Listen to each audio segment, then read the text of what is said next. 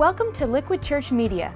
The message you're about to enjoy was originally delivered live at Liquid Church by Pastor Tim Lucas. For more content, log on to liquidchurch.com or visit one of our campuses in the New Jersey metro area. liquidchurch.com, where truth is relevant and grace wins.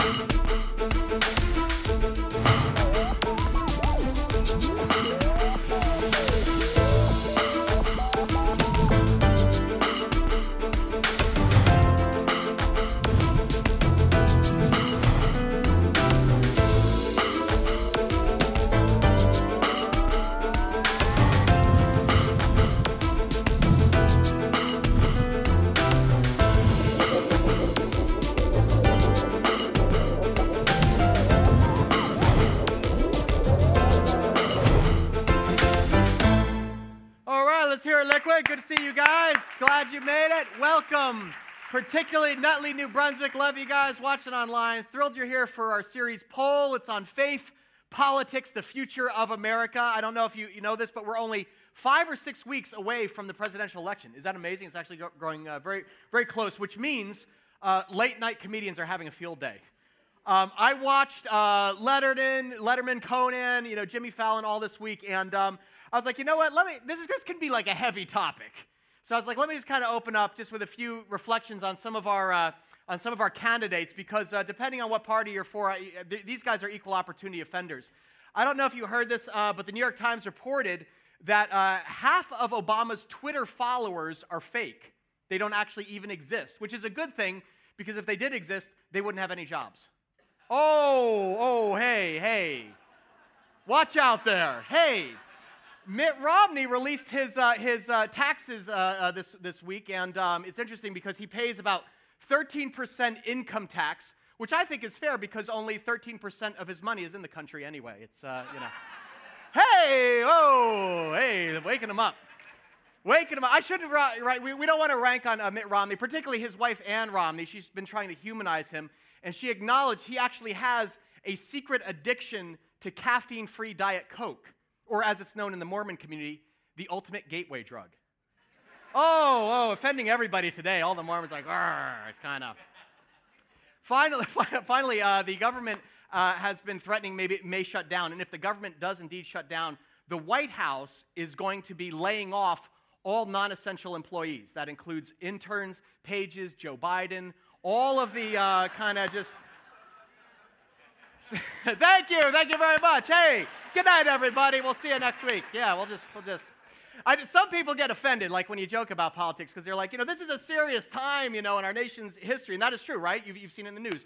All over the world, people are chanting, in the Middle East, "Death to America," except in China, where they're chanting, "Not until we get our money back."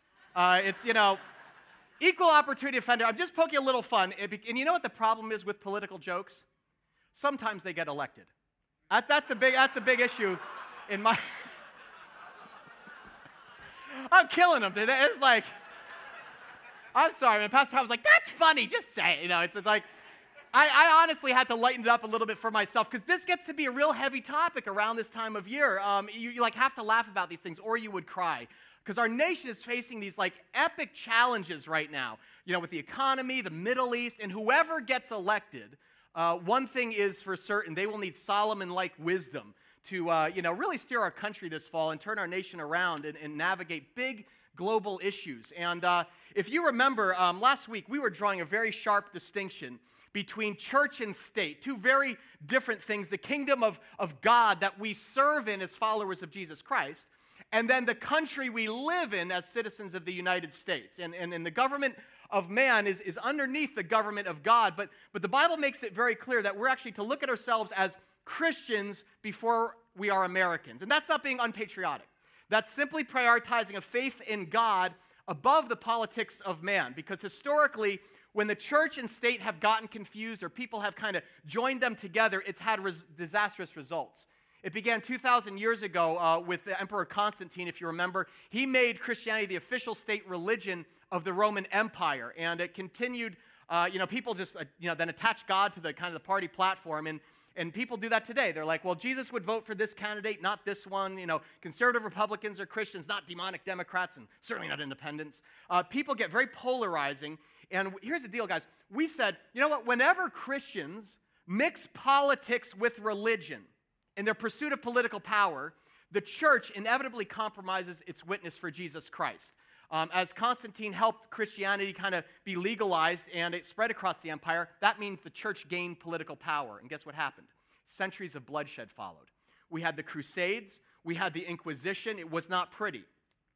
Followers of Jesus who once turned the other cheek now drew a sword against their enemies and cut off their heads in the name of Jesus. Because you won't become a Christian, you're dead to the world. And the church really used the sword against anybody who defied them. So we beheaded heretics, burned people to stake, and that we acknowledge, you know what? That's part of our legacy, guys. That is a history of the church that we need to be honest about and repent of as the people of God. Because the gospel of grace, of love and forgiveness, the cross gets compromised in this whenever we get too politicized. As the church got in bed with the state, it's really a warning to us as modern believers. When we get passionate about using political power to advance the cause of Christ, something bad happens. Something gets lost in translation. Because when you go to bed with Constantine, you wake up smelling like Caesar. So the Bible says, I want you to draw a sharp distinction between these two things, the cross and the sword, the kingdom of God and the kingdom of man. Church and state, the cross and the sword, they're not the same thing. They're constantly in conflict. Turn to John 18. I want to show you how this interplay happens, would you? I read it again this week. This is a fascinating contrast in the Gospels between the cross and the sword. Just before Jesus was executed at the hands of the state, at the urging of the church, Jesus appeared before Pontius Pilate. You've probably heard of him. Here's his picture. You can see this marble bust. Would you throw that up there, Nick? This picture, honestly, throw it up there, Nick. Go ahead. He looks to me like a woman, honestly. But Pontius Pilate was the governor, okay? He was the Roman governor of Judea around AD 26, and he served under Emperor Tiberius, and he was the judge at Jesus' trial. Remember, after Jesus was arrested, Jesus was brought before the governor, Pilate, with this accusation. We have found this man subverting our nation. This is interesting, subverting our nation. He opposes payment of taxes to Caesar and claims to be Christ, a king. In other words, they're like, he's not a patriot. Jesus is subverting the government. He is not paying taxes. He's part of the Tea Party. And he claims to be a king. That was a president of a basileia, a government, a kingdom. He's setting up a rival government to you. So the religious leaders, the church, start playing politics with the state. They say, Pilate, this guy is a threat to the sword, to Caesar, and we want you to condemn him because he's an enemy of the state. What's interesting is it says in John 18, Pilate summoned Jesus and asked him, so, are you the king of the Jews? And Jesus said, my kingdom is what? It is not of this world.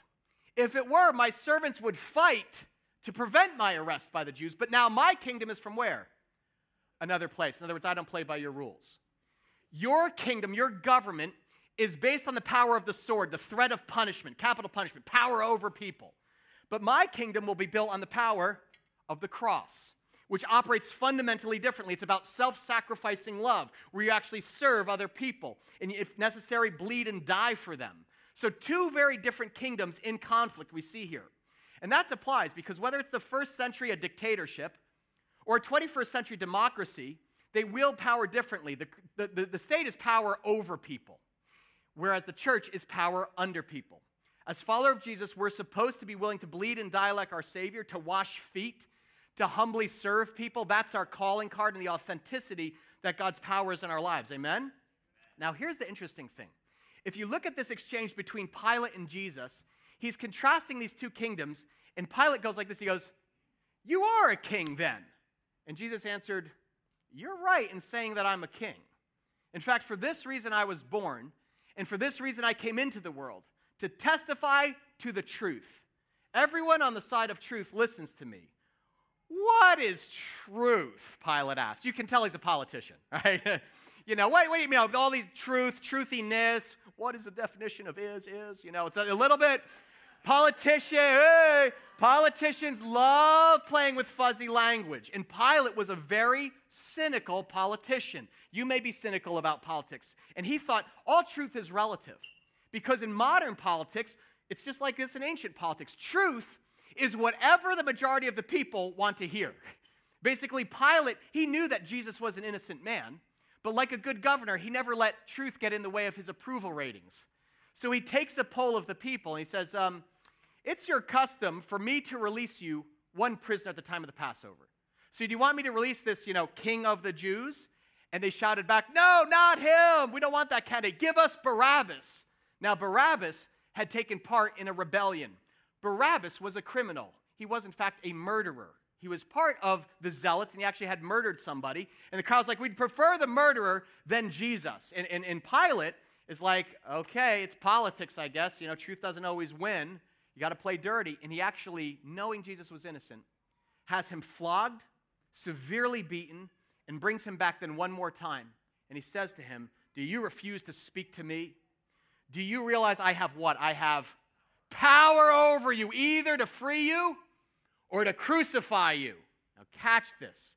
Jesus answered, you have no power over me if we're not given to you from above. Significant.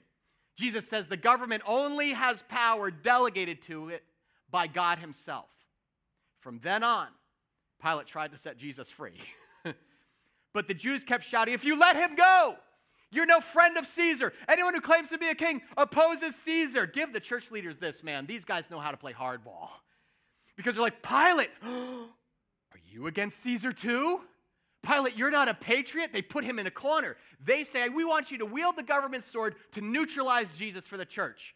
He says, shall I crucify your king? Pilate asked. We have no king, next verse, but Caesar, the church priest answered. And finally, would you put the next verse on, verse 13? This is significant, 15 and 16. Finally, Pilate handed him over to them to be what? Crucified, executed by the hand of the state. So watch what happens here. The religious leaders, the church, pull the levers of political power. The Roman system of government turns into motion. And Jesus, the sinless Son of God, the only innocent man to ever walk the face of the earth, is executed by the state on a Roman cross less than 24 hours later. The greatest act of injustice in human history. A political execution, a religious execution. The church partnering with the state to kill God's Son. And this is a moment, guys, this is the darkest moment in the Gospels. This is when the kingdom of darkness had what seemed to be a brief moment of triumph. But what they didn't realize is that actually it would be Jesus' blood and his broken body that would be the seed for the church to rise. Amen? That's how, guys, that's our story. That's how we came into being. That's how mercy triumphed over judgment. That's salvation, guys. And all through the Gospels, there's this dramatic interplay between politics and religion. The love of power overcome by the power of love. If you are looking for a book that delves into this topic, let me recommend to you The Politics of Jesus by John Howard Yoder. It's required reading in a lot of seminaries and colleges, just fantastic analysis of this.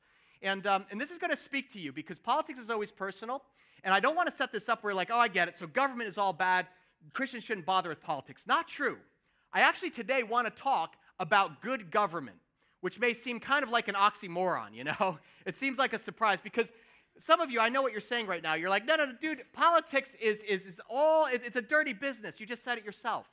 From the very beginning, it's corrupt. It's run by hypocrites, greedy politicians, corrupted through and through. It started with Jesus. We see it through the church. I'm done with it today. In fact, that's how a lot of young people feel about government today.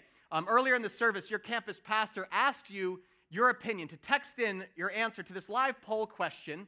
Do you approve or disapprove of the way that Congress is handling its job? This is how the results here in Morristown, New Brunswick, and Nutley, your answers are on your side screens. But let's just take a look here for a sample in more. Wow, this is amazing. Look at this. Almost 80% disapprove of the way Congress, Senate, the House, handling its job. Actually, you guys were a little bit more generous at 80% disapprove. The rest of the nation, in a poll this past summer by Gallup, 90% disapproval rating. Take a look at this. It is the lowest in the 38-year history of Gallup's polls. Only 10% of the American population says Congress is doing a good job. The highest approval rating was 84%. Anyone want to take a guess when that was? Yeah, it was about 3 weeks after 9/11, right? So our country came together, but now it has bottomed out. It's the lowest approval rating in the history of Gallup. 90% disapproval. That is depressing. I mean, you know, we don't have a lot of, people don't have compassion for Congress, but think about this. How that would feel tomorrow, Monday morning. If you had a 90% disapproval rating. You're the boss, you walk into work, and 90% of the people are like, you suck. That's awful. That's why people are tuning out. Because they think Washington's a joke. They're like, it's dysfunctional, man. It's just noise. It's partisan bickering. They get nothing done. We have historic unemployment. Debt is skyrocketing at this moment. There's credit downgrade. I had a woman say to me after the service, she said, honestly, Tim, when I first heard this series on politics, I was like, I'm going to tune out because I'm not interested in that. I said, why? She said, what good is government? And, you get what she's saying. She's like, Congress is gridlocked. All these crooks in the Capitol, she goes, they're just trying to get reelected. They will say or do anything, like Pilate, to hold on to power. It's a corrupt system, Tim. You said it yourself. And on one level, listen to me, she's correct. On one level. Because the kingdom of man, ultimately, the Bible says, is actually ruled by Satan. Satan tempted Jesus by taking him before all the kingdoms of the world, all the governments, and said, if you just bow down to me, I will give you power over all the kingdoms of the world. In other words, I own them, Jesus. I'll give them to you. So in other words, every form of human government is inherently flawed because men are sinful. And without Christ, honestly, they are under the influence of corruption. Even people who go and, take power with pure motives are capable of tremendous self-deception. So that's true, but listen to me. It would be a huge mistake, brothers and sisters, for Christians at large to abandon the role of government altogether. In fact, this series is not about pitting God versus the government. If you hear that, you're not hearing this correctly. Because biblically speaking, the government plays a very important plan in God's role for the civilized world. What is the role of government according to God, biblically? Before I tell you the answer, let's just do our second live polling question. So take out your phone. See what you know about what Scripture says about government. Which of these is true? The Bible says to pay your taxes. Is that in the Bible? Submit to government. Respect politicians. Is that in the Bible? All of the above, none of the above. Would you just right now take a minute, text your answer to 22333s, all right? Just text your answer. I'd be curious to see what people say here. Some of you already did that a little bit. I'm going to put my answer in here. Okay, wow, all the above. Okay, that's interesting. Some people are like, look, nobody voted for respect politicians. They're like, I don't think so. I got some none of the above. Pay your taxes. 10% of people are like, pay your taxes. I wish it wasn't in the Bible. They're like, I don't really want to do that. Interesting. Okay, we had some fluctuation in other services. Not Lena Brunswick. Take a look at yours. I don't want to give you the answer. Let's do this. Let's open up our Bible for the answer at Romans 13. This is the key scriptural passage on the role of government in God's economy. We'll read this together, first 7 verses of Romans 13, and then you'll see how you did on the quiz. Take a look at this. The Apostle Paul writes this. He says, everyone must, what's the word? Submit, himself to the governing authorities, for there's no authority except that which God has established. The authorities that exist have been what? Established by God. Consequently, he who rebels against the authority is rebelling against what God has instituted, and those who do so will bring judgment on themselves. Watch this. For rulers who hold no terror for those who do right, but for those who do wrong. Do you want to be free from the fear of the one in authority? Then do what is right, and he will commend you. For he is God's servant to do you good. But if you do wrong, be afraid, for he does not what? Bear the sword for nothing. He is God's servant, an agent of wrath to bring punishment on the wrongdoer.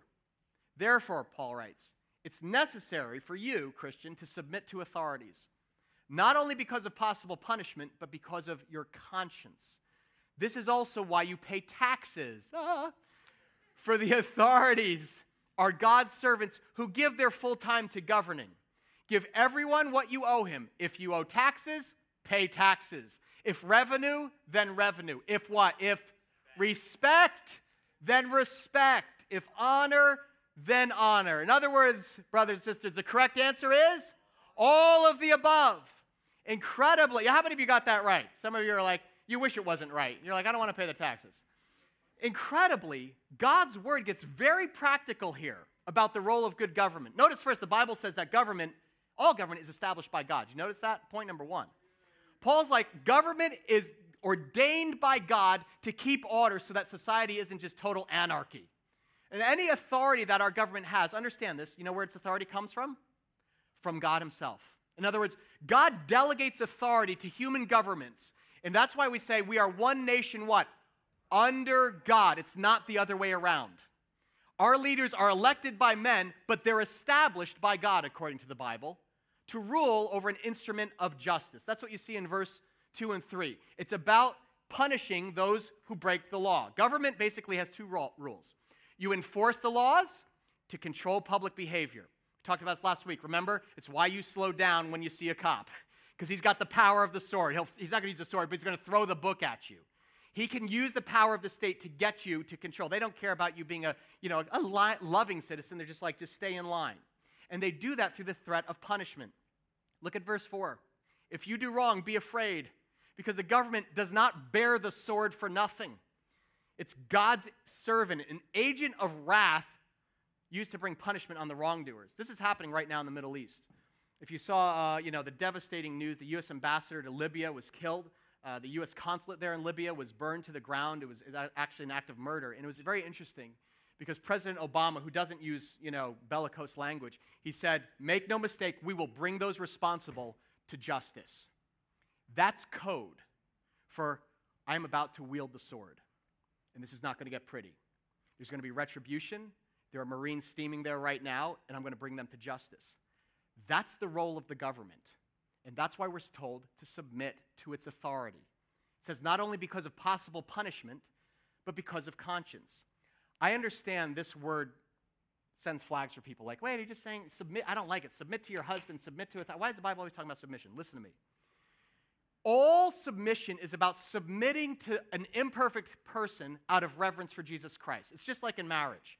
When we say, submit to your spouse, why do we say that? It's not because they're perfect. Are you married to a perfect person? No, but you submit to them because they're God's perfect choice for you. Did we have a discrepancy there? Some people are like, would you like to poll that? That's why we say, wives, submit to your husband, not because he's perfect, but because he's God's ordained leader in that relationship. Children, submit to your parents. Pastors, serve and lead the church. All healthy relationships in our world are based on servant leaderships. They weren't called politicians at the beginning. They were called public what? Public servants. Now, there are all sorts of dysfunctional examples of that. You have the abusive husband. You have parents who neglect their kids. You have pastors who manipulate their congregation. But overall, the default idea of Scripture is that our leaders, our nation's leaders, are doing their duty. They're public servants. They're flawed. And that's why you pay your taxes. Jesus said, give to Caesar what Caesar, and to Uncle Sam what is Uncle Sam's. That's what he says. Look at this in verse 6. He says, they're God's servants who give their full time to governing, so you need to pay them. Give everyone what you owe them. If you owe taxes, pay taxes. And if respect, then respect. In other words, respect your leaders. You owe them that as well. And it doesn't matter what side of the aisle they're on. They're established by God, and you are to respect their authority. Whoever's in office. Now imagine this, guys. I know this is going to be a stretch for some of you. You're like, I just can't respect that guy or this guy or whatever. Some of you are like, this is why we need the Holy Spirit. Help me, Jesus. I can't do this. Guys, honestly, I'm looking at Romans this week. I was like, this is a word in season for our culture. Because we live in a culture of partisan rhetoric and mudslinging and name bashing where it's okay to bash your leaders. You know what? And God, this is a matter of faith, guys. Paul is like, if you truly trust that nothing in this world happens apart from God's watch, that means you can have peace no matter what candidate is on the throne. Because you realize they're established by God. They have authority ordained by God. He's ordained that. And actually, to disrespect or rebel against it is rebelling against God himself. That's what Paul's saying. So you can kick and scream. You can post poison rants on Facebook. But you're actually insulting God. As well as people, guess what, guys, who are made in his image. This is going to come as a shock to some of you, that what I'm about to say. The president is actually a person. He's a human being. He's not this automaton robot who's about to drive our nation in a ditch. I know that's going to shock some of you, but guys, as Christians, do you know what our number one position is supposed to be towards the president according to the Word of God? To pray for him, to pray for all of our leaders, every single one of them, no matter what side of the aisle you are on. Because the amount of burdens that they bear, what the president is facing right now, we could have a president over every single one of these intractable issues, a president of the economy, a president of the deficit, unemployment, the war in Afghanistan, what's happening right now. What our leaders bear right now, the pressure you and I can't begin to calculate. Terror in the Middle East, what's happening right now, the situation between Israel and Iran racing towards nuclear war. Listen to me. You may not like the president's diplomacy towards Israel, but that's the guy who God ordained to have his finger on the button at this moment in world history. God has charged him with responsibility for that decision making. And we can't begin to imagine the heaviness and the weight of that God has put on his shoulders. You know what Paul writes in 1 Timothy? He says, I urge you then, first of all, that requests, prayers, intercession, and get this, thanksgiving be made for everyone, for kings and all those in authority, that we may live peaceful and quiet lives in all godliness and holiness. Guys, that's a challenge to me. Does that stretch you? Because I understand some of you don't like President Obama, some of you do. In 2 months, the roles may be reversed. You'll be in different places. We may have a different president. But you know what? The Bible doesn't say give a cheer to either partisan on one side or the other. The Word of God says, regardless of who's in charge, Christian, your number one responsibility is to pray for him. Pray for all of them. Pray for every single one of them, the president, the Senate, the House, everybody in authority. And you know what? Those are remarkable words. That's radical words. Not just now because you're like, ooh, it seems very partisan. You can't imagine what was happening when Paul wrote these words. You know what was happening? Do you know who was on the throne when Paul wrote these words to the Christian church? Nero was emperor. He was a monster. Emperor Nero used to dip Christians in oil and light them on fire to use as human torches to light his garden parties. That's Emperor Nero. People thought he was literally the Antichrist. That's what the church thought. And in 64 AD, when the Great Fire destroyed a lot of Rome, Nero made Christians the scapegoats for it, and persecution just ignited through the empire. Christians were not only denied their rights, they were literally publicly butchered, they were burned alive, they were fed to animals. And in the middle of that context, Paul writes, I urge you, pray for him. I urge you, give thanks for him. Give thanks for all, kings, everybody in authority. That's our job as believers under the cross, that we can live peaceful and quiet lives in all godliness and holiness. Does that scandalize you? Does that stretch you? Think about praying for the Nero in your life. Because somebody came out of the last service and they said, I wasn't thinking about the president or Nero. I was thinking about my boss. Because the politics of corporate America, the idea of praying and thanking God, woo, that stretches me, Tim. I talked to another person here who's like, I know there are people who are fans of Governor Christie, but I'm a teacher. I got to pray for him? I was like, yes. They're like, help me, Jesus. They're like, guys, that's God's word to you. This isn't black and white. I recognize that right now we live, compared to Paul, in very peaceful and quiet times. And it's easy to take good government for granted. But it's a command, brothers, sisters, that you're to pray for those in authority, for your worldly kings, whether they're conservative or liberal, a Democrat or a dictator. In fact, can I just ask you this? Can we have an honest moment? Last testing question. Have you prayed for the president in the last month? Last 4 weeks, just be honest. Can you just be honest there? If never, just say never. Once or twice. If it's monthly, weekly. In fact, just be honest about this. I appreciate that. People are typing in. We put the codes with 44 because he's the 44th president. Right now, it's never, 100% never. Does anybody pray? Okay, a few people, okay? That's okay. You don't need to. Thank you for being honest. My answer is once or twice. And honestly, it's because I've been studying this stuff and feeling convicted. I'm like, I don't pray at all for our nation's leaders until something goes wrong. And then I'm like, Lord, if we're honest, guys, most Christians forsake our number one political responsibility according to the Word of God. We do not pray for our leaders. Or if we do pray, it's like this billboard. Have you guys seen this in Texas? Okay, there's this Texas billboard, very controversial. It says, pray for Obama, but then it has Psalms 109, verse 8 on it. Do you guys know what Psalm 109, verse 8 is? May his days be few. And may another take his office.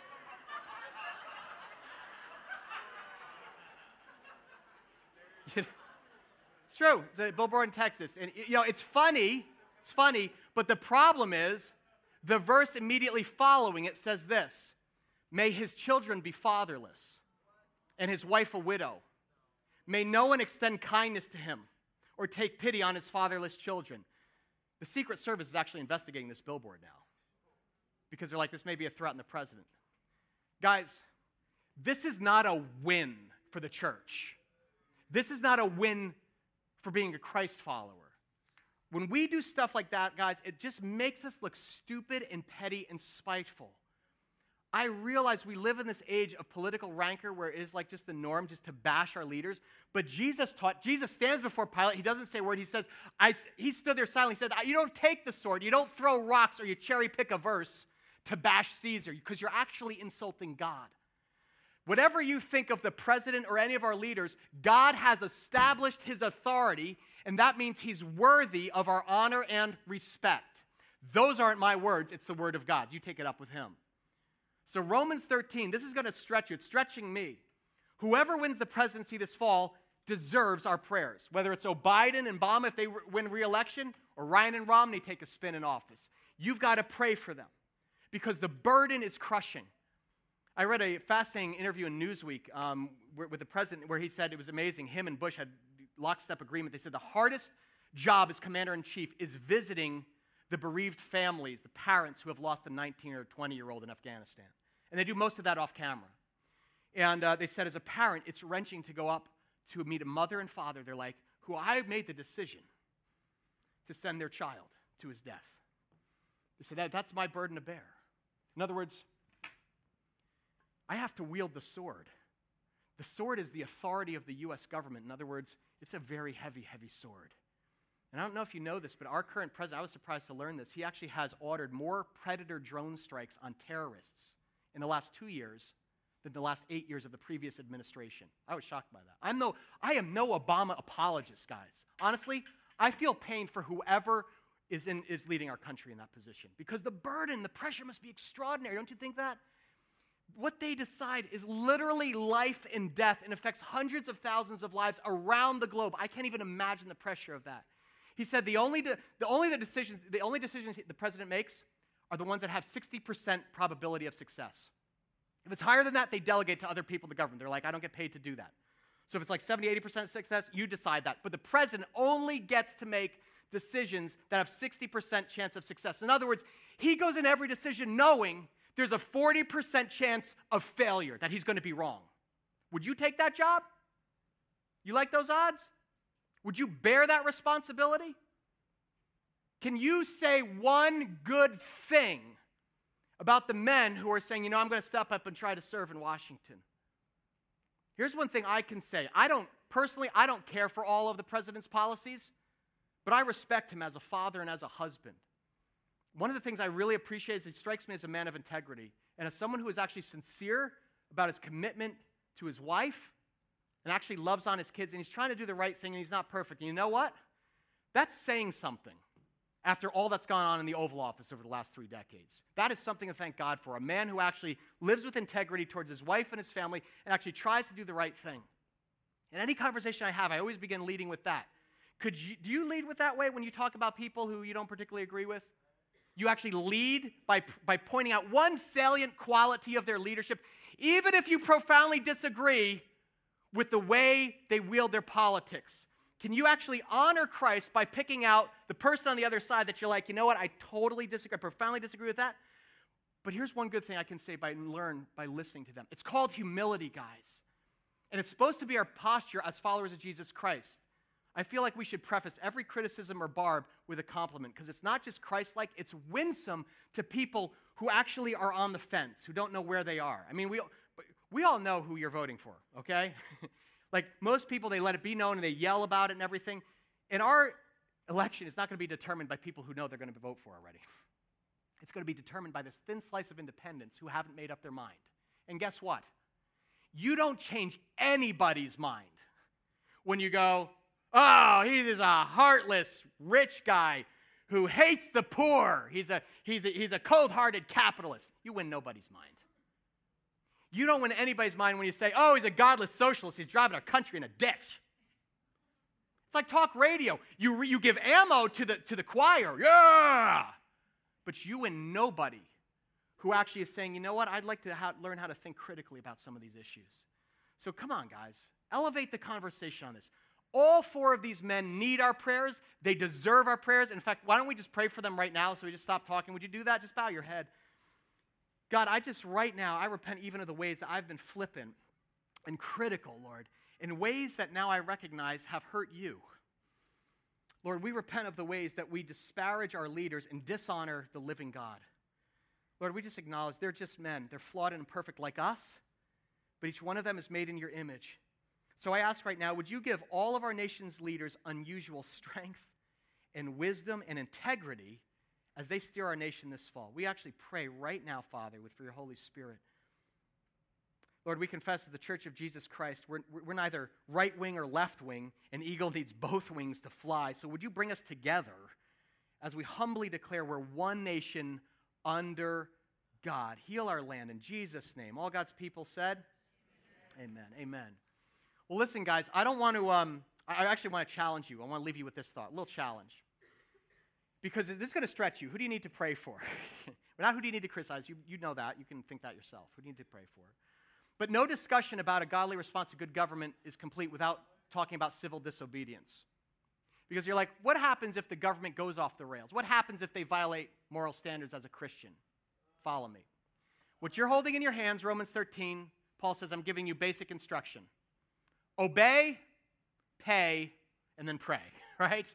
He's like, your default as Christians, as peace-loving believers, is to live at peace with the government unless they violate your spiritual conviction. So our default is compliance, unless the government's laws require you to violate moral standards that are revealed by God himself. And when that happens, Scripture is very clear, it is then your job, if the state comes in and say, we're doing it this way, to take up your cross and be counted. And if necessary, say, you know what? I'm not down with Nero. I'll pray for him, but I'm not going to bow down and violate my conscience. Think about this, guys. Paul wrote the majority of the New Testament, you know from where? Jail. Why was he in jail? Because Paul would go into a city, he would preach the gospel of Jesus Christ, and there would be a riot. And then the authorities would say, stop preaching. He's like, I ain't stopping preaching. You throw him in jail. They'd put him in chains. They'd stone him sometimes. Then he'd basically get out of jail, go back into the city, and preach the word again. And they'd go back to jail. He wrote the majority of the New Testament where you're holding Romans in jail. And in the Christian tradition, it's important that you acknowledge that the government has authority, but it is limited. The state can never violate the eternal laws of the Creator. Amen? For example, there once was a time in our nation's history when our government had laws on the books treating African Americans as second-class citizens, as an inferior race. Guys, this was one generation ago we're talking, okay? 50s. This was sin. This was on the books. It was deeply woven into our fabric as a people, but it was sin. And guess what? It was the church, particularly the black church, led by Dr. Martin Luther King, a minister of the gospel, who said, you know what? We don't hold to this injustice. We're going to stand up with the cross of in the gospel of Christ and be counted. And Dr. King mobilized the civil rights movement. He actually took on the state, and he said, your racism is not more powerful than the laws of Almighty God, that all men are created in his image. And what's amazing to me about MLK is that he didn't tell his followers to play politics or swing a sword. He said, I want you all to carry a cross and no violence. He taught his people the gospel of enemy love, that when Christ stood before Pilate, he was silent. And when Jesus was punched and kicked and beaten, he absorbed it out of love. And 3 days later, triumph over darkness. That's where Dr. King got his strategy of nonviolent protest. From the gospel of Jesus, he would read these words over and over to his congregation.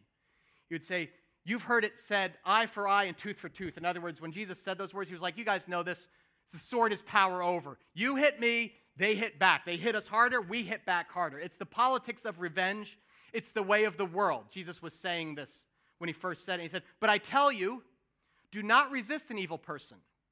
If someone strikes you on the right cheek, turn to him the other also.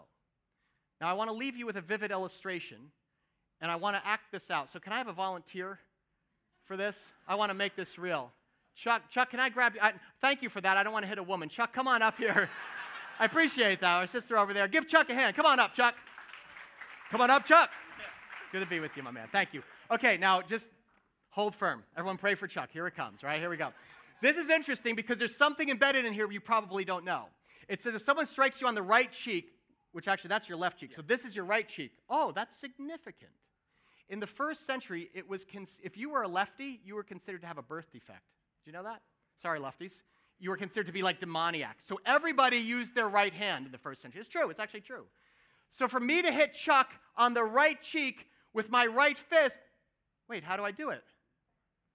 I have to hit him like this. In other words, if someone strikes you on the right cheek with a backhanded slap, that is the slap that says, you're less than human. Who do you think you are? You're not, this is fun. I like this, man. This is good times. I'm getting into it, man. It's a certain kind of assault on the image of God in a person. I want you to imagine me, a Roman soldier, and saying, you stupid Jewish peasant, or me as a racist cop saying, you stupid Negro man. Oh. Jesus says, if the government or the state ever abuses its power over, you're to turn the other way and say, you can hit me with all the force of your fist, but I'm going to hit you with all the force of my soul. And I'm going to follow Jesus Christ. And I will not hit you back, but I will carry my cross and protest and suffer in his name. That's exactly what the African American church did, guys. It is a powerful thing because it's subversive. If he turns the other cheek and I keep hitting him, what if that got serious? You'd be like, Tim's a monster. I had thought that maybe, but now it's clear. It unmasks my violence. Can you, by the way, give Chuck a hand? Thank you, Chuck. I appreciate that, man. I don't want to blast you there. Guys, it's about responding to the force of Satan with the force of Christ. And this is exactly what the church did. It's disarming because it's using power under to overcome power over. And catch this. Jesus is not saying let yourself get slapped around. That's not the point. Rather, Jesus is saying when the government assaults the image of God in a person, I want you to obey civilly. Civil means peacefully, not by striking back with violence, but the vulnerability of the cross of Jesus Christ. The way of the cross. I want you to carry the cross and suffer in my name like Jesus did before Pilate because you'll expose the state's corruption. And you know what? That's exactly what the African American church did. When they were beaten with billy clubs and attacked by police dogs, they didn't strike back. When they were hauled off in handcuffs to jail, you know what they did? They sang hymns. When they were hit with fire hoses, guys, that was the image that changed our nation's heart. It wasn't political power, politicians standing up and saying this is unjust. It was confronting injustice with soul power. It was a sight of peaceful men and women being abused for breaking a racist law. But Dr. King was like, we'll do it because we're following a higher law. Amen? The law of Jesus. It is the biblical tradition of civil disobedience. Just as Jesus stood before Pilate and said, I'm not going to strike back. I'll let myself be crushed. Americans, when they saw this on their television, we were shamed. And it was the vulnerability of Christ's church that unmasked the racist violence of our culture. And that was a turning point for us as a nation. Public opinion just quickly changed. President Johnson signed the Voting Rights Act in, I think it was 1965, quickly after. And in that moment, hundreds of years of legalized racism, segregation, discrimination just came crashing down. Guys, that's the power of the cross over the sword. Amen? It's powerful. The gospel of Christ is more powerful than the government of man. And guys, this is a part of our history. That's part of the church's history too. That's part of our story, and we should be proud of it. Amen? We should be proud of that.